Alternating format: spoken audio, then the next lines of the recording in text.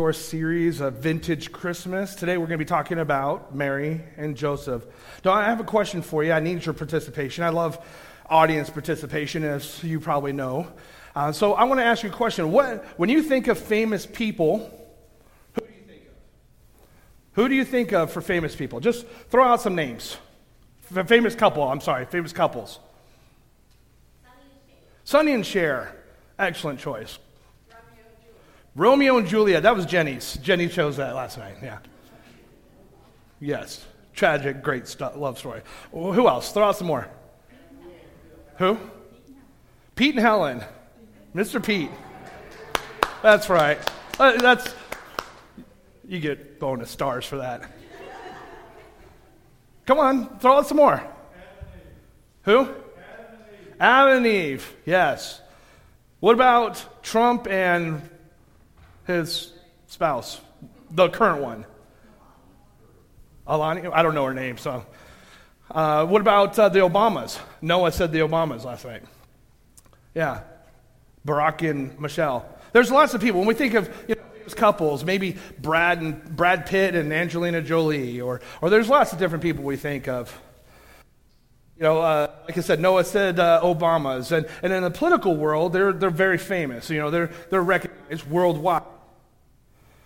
What about in the Bible? Somebody said, Dwayne said Adam and Eve. Or what about Samson and Delilah? What about Ruth and Boaz? Abraham and Sarah? David and Bethesda? But perhaps the most intriguing couple has got to be Joseph and Mary. They're intriguing. They're fascinating in their story. The gift they shared was God's gift of grace to the world.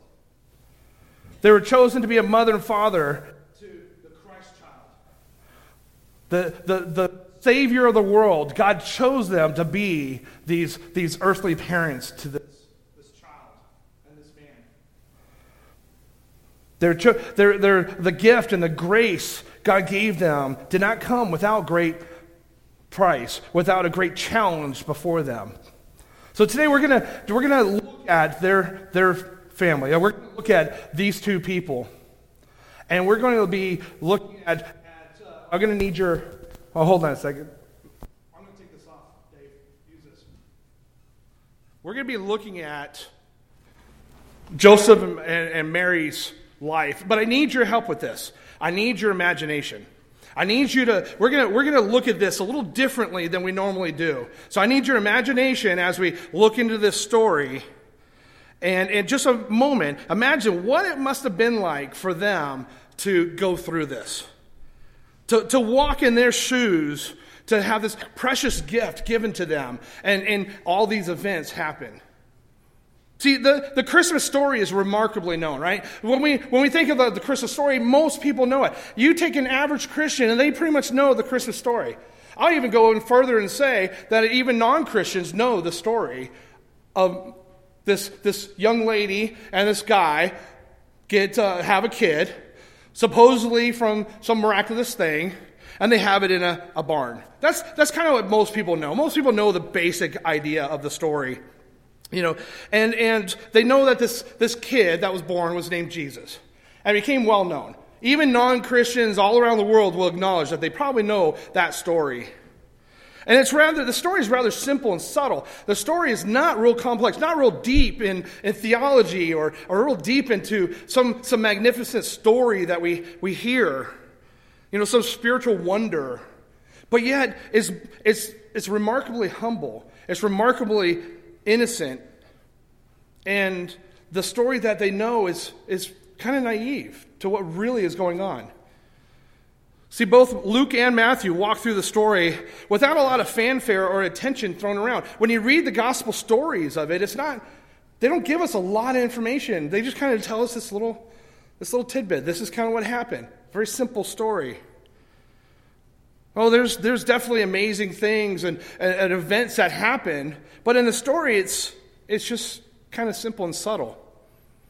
God seems to go out of his way to attract only a specific amount of attention to the story, a specific amount of details. He leaves out a lot of information, and he just gives us some small facts. See, he knows that eventually this story is going to be a centerpiece to the Christian faith. It's going to be a massive centerpiece to our lives, and we're going to think about this beginning. But while this played out, God kind of seems to act almost secretly about it. He doesn't really give us a lot of information. But in the first chapter of Luke, the Bible says in verses 26 and 27, in the 6th month, the angel Gabriel was sent from God to a city of Galilee named Nazareth, to a virgin betrothed to a man whose name was Joseph, of the house of David, and the virgin's name was Mary. Although this is kind of pretty much really all we really know about them from Scripture. We don't get a lot of details. We're just given this little bit about this young couple, but we can learn so much about them. One of the fact that they're from Nazareth is an important thing. They're from Nazareth is an important fact that we can learn from. See, the Nazareth was just a small town. It wasn't anything significant. It was on the side near a Roman garrison, and it was basically a lot of bars and a lot of cat houses. And that's what it was. It wasn't a wealthy area. It wasn't known for anything. That's why you hear comments about, oh, can anything good come out of Nazareth? It's because it was recognized as this lower end area that had prostitutes and bars. And these soldiers would come and they would spend their weekends there and they would party, and that was kind of their thing. That was really all they got their money from, or that was the source of income for that area. So Nazareth wasn't really a bright star in the community. It wasn't this elaborate place. We learn that from Matthew tells us that Joseph was a carpenter. Carpenters back in that time would design houses. They'd build furniture. They would build tools to make houses and furniture. That's what their job does. And if he was anything like the average Jewish man around that era, he would have probably gotten married around 25. That would have been normal. That's kind of the average for them. And if he was an upstanding Jewish man, he would have got married probably around 25. So that's what we figured that he probably was around when he proposed to Mary. Now, we don't know for certain. We don't know that for a fact, but we can just kind of educated guess. Now, Mary, on the other hand, the typical age for that would have been about 15, 16. That was the average age for a woman to be betrothed. So both Mary and Joseph also came from this line of David. 28 generations down the line of the King David. 28 generations. So they are both literally a match made in heaven. They both came from the lineage of David, which coincides with the promise of the king that's coming. From that moment when Mary and Joseph met, from when they decided to get married, they would be intertwined forever. It was a marriage made in heaven. Marriages like Mary and Joseph usually are negotiated and agreed upon by their family. So they didn't have a lot of money, so money wasn't really an issue. But what they would do is the families would negotiate this marriage. And what would happen is they would get married, they would agree with this contract, and then they would stay separated for about a year to make sure that the bride was pure. Because if she showed up pregnant, then she was no longer pure, and then that husband-to-be had the right to divorce her. And it was very important. So that's what they would normally do. So this betrothal period, see, they were already together. They had the contract signed, but they would wait a year. And if the woman was found to be pregnant during that time, they would be put to shame. He had the husband-to-be would have the right to stone her at the gates for adultery. It was for them to be betrothed. It was equal to marriage. So think of it in today's terms. You go down to City Hall and you sign your marriage license and you're legally married, but you don't have your wedding for a year and you stay living apart. That's kind of what it would be like today. So it's equal to marriage there. Since neither of them came from wealthy families, they didn't have to work out some negotiation like some of the wealthier families that would pay each other and trade stock or livestock and money for this agreement. Now, Mary was in this betrothal. She's basically got the contract signed. She's at home making wedding plans. And they, the Jewish culture, they love the party. They had huge parties. So it wasn't like they just, one day they go down to Vegas and get hitched. They had made a big plan, and it was a big deal. And so she's probably sitting at home making these wedding plans, preparing for her wedding. And then all of a sudden one day, an angel of the Lord comes. She's going over the budget and planning and who's to invite and what cousins to not invite and which uncles to make sure he stays away from the booze and what they're doing. And all of a sudden, one day, an angel comes. And she's naturally frightened. She hears this angel, she sees this angel, and she gets trembled. She gets afraid. But the angel tells her, don't be afraid. And look at what it says in verse 30 through 33. It says, and an angel said to her, do not be afraid, Mary, for you have found favor with God. And behold, you will conceive in your womb and bear a son, and you shall call his name Jesus. He will be great and will be called the Son of the Most High, and the Lord God will give to him the throne of his father David, and he will reign over the house of Jacob forever, and of his kingdom there will be no end. He then explains to her that even though she's still a virgin, nothing is impossible with God. Nothing is impossible with God. The Holy Spirit came over her, and she was impregnated with God. The power of God would be contained in her womb. I'm sure when that happened, I'm sure a million thoughts came over her mind. Think about this for a second. You're about to get married and you find yourself pregnant by the Holy Spirit. Imagine what was going through her mind. What is my parents going to think? Maybe why me? Why was I chosen for this? I'm too young. I don't want to get pregnant. I'm 15. Maybe she's thinking that. Who knows? But I'm sure she probably wondered. Maybe what's Joseph going to think? Because she knows the consequences. She was raised Jewish.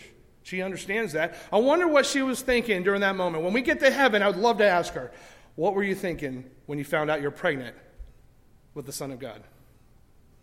How can this be? But her concerns were set aside and she surrenders to God's will. I love this. She just found out she's pregnant by the Holy Spirit. She just had an encounter with the angel, and now she turns around and she says, and Mary said, behold, I am the servant of the Lord.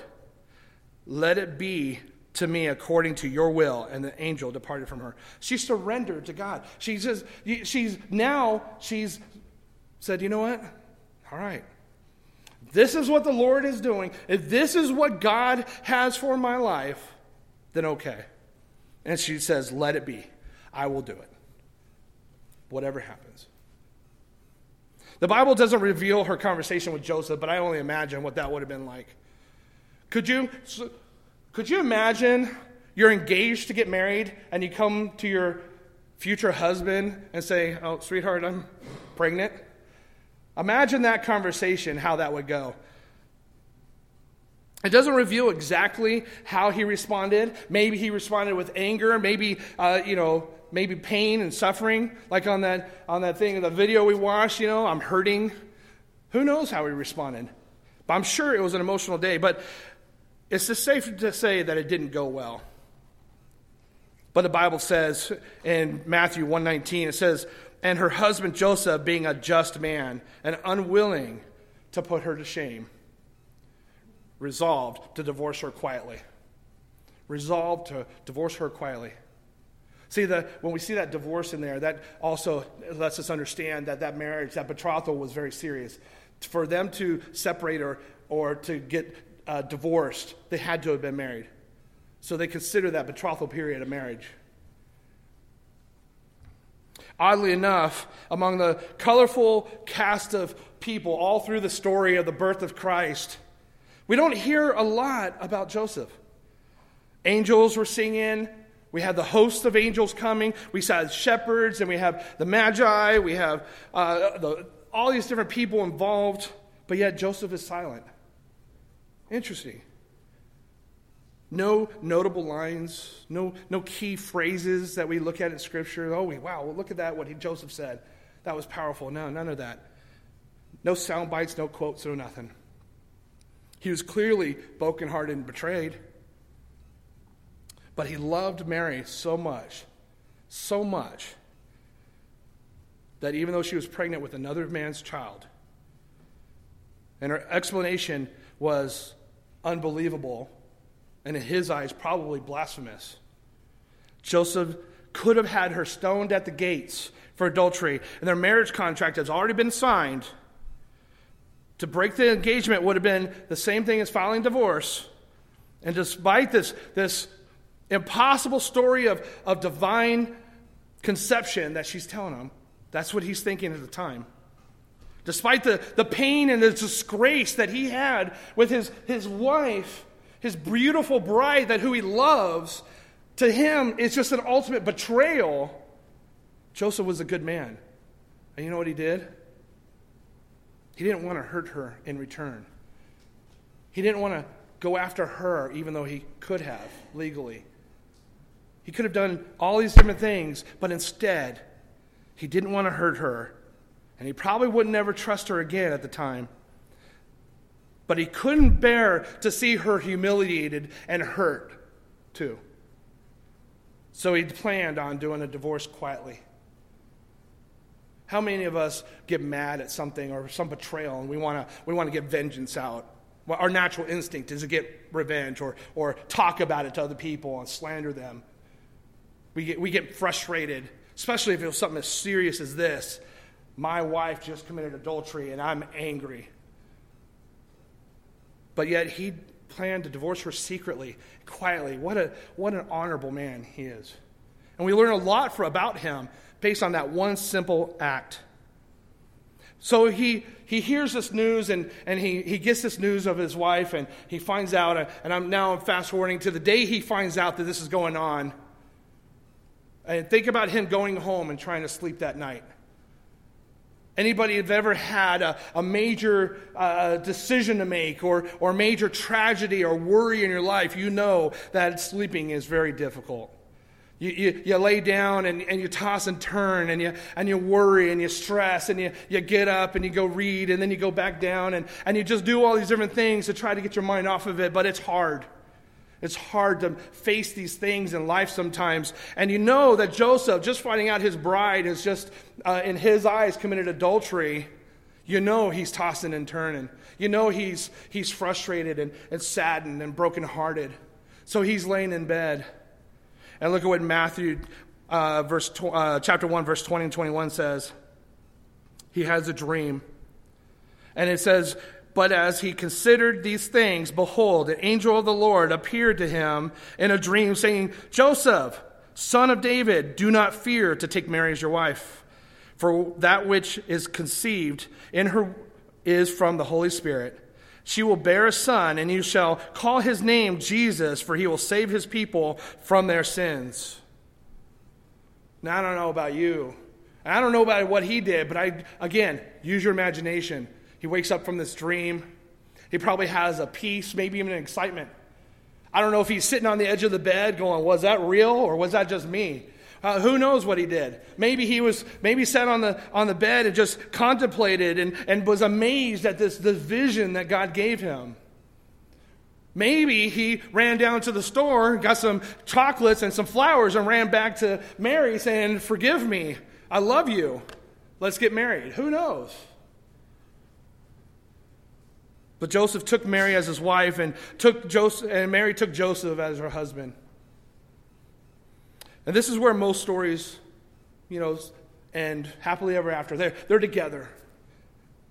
But Mary and Joseph's whirlwind wedding was only the beginning of their journey. This is only the start. Joseph had decided to keep Mary a virgin until their child was born. Before Mary had the chance to take Lamaze classes or read What to Expect When You're Expecting or any of those things, before she can do anything, there's a journey that they had to take. Caesar Augustus called for a census. He set a decree to count the entire Roman world. And so everybody had to go back to their family towns, their family cities, and where they're from. And unlike the door-to-door census of today, Mary and Joseph were required to return to their ancestral heritage, their ancestral home to register, which meant that they had to journey to Bethlehem. The most current form of transportation during that time was a caravan. And if all these people had to travel in the Roman world during that time, it was probably pretty easy to get a caravan. And a caravan was a lot safer than other situations. So you go in a group, and you go in a caravan, and you travel together. There's less injuries, less chances of bandits, and probably more enjoyable to be around a group of people socializing. And this caravan was probably very easy to get a hold of. And caravans usually travel around 20 miles a day. Between Nazareth and Bethlehem is about 80 miles. So that would translate to a 4-day journey. So I want you to think, ladies, I need your help. When you're 9 months pregnant, what are some things you're going through? Throw it out. I know you got one. I'm looking at you. You know you have something. I'm going back. Congratulations.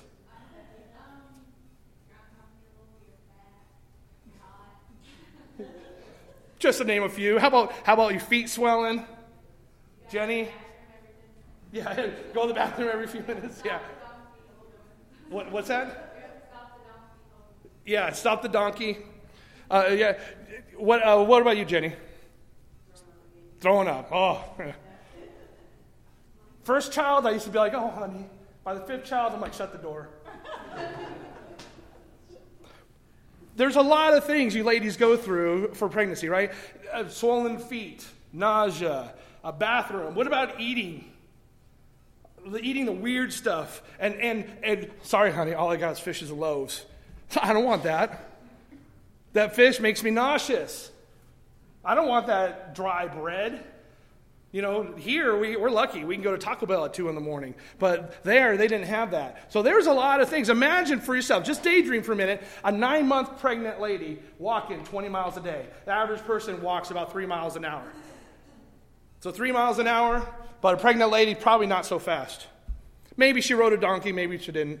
Who knows the exact details of how maybe she got the ride in the caravan. We don't know the details of that. But imagine traveling 20 miles a day like that, pregnant, 9 months pregnant. The truth is, the Bible doesn't tell us anything about their journey, but it does tell us about their arrival. In Luke chapter 2, verses 6 and 7, Luke sums up the first Noel like this. It says, while they were there, the time came for her to give birth. And she gave birth to her firstborn son and wrapped him in swaddling clothes and laid him in a manger because there was no place for them in the inn. Could you imagine for a minute? Okay, she travels all this way. She tries to find a motel room, and they're all booked up because everybody's traveling, and it's the holidays. It's Christmas time, so everything's booked up. You didn't get that, did you? Christmas hasn't happened yet? So everything's booked up because of the census. And so they can't get a room. And so now she's stuck in this barn.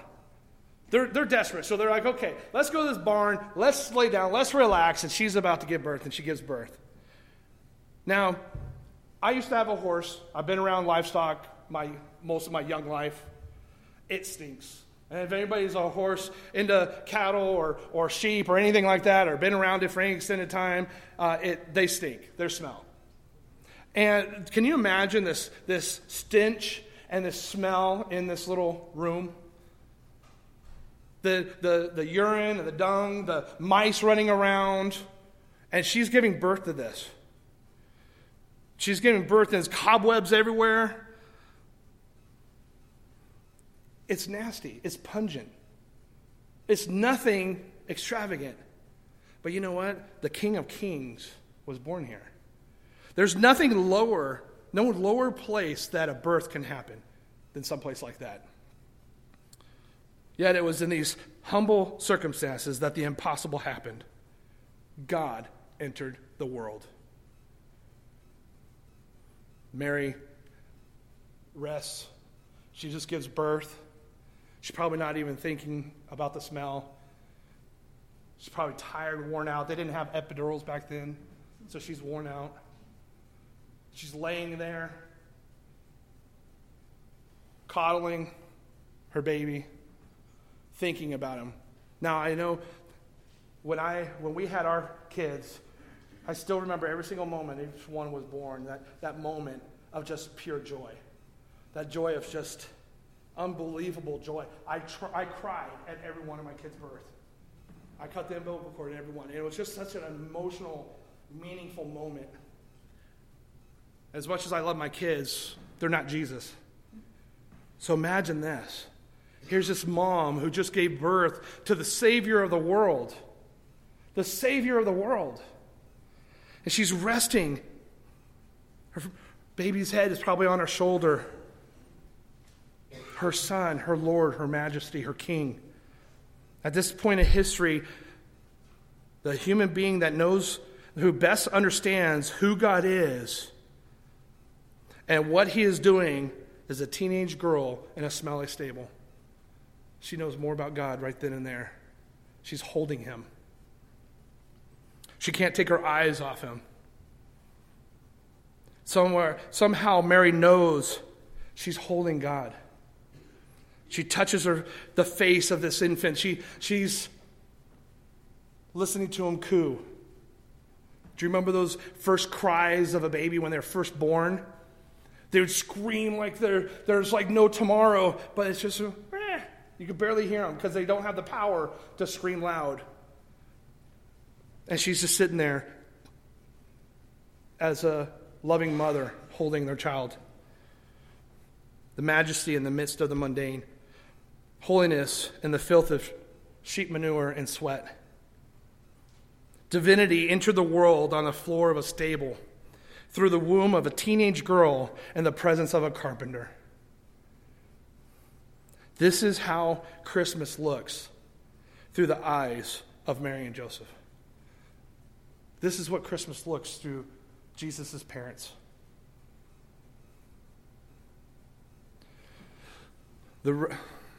The story isn't over because of the end of the nativity story. It's really just the beginning of the greatest story ever told. The greatest story ever told. And that's the story of Jesus.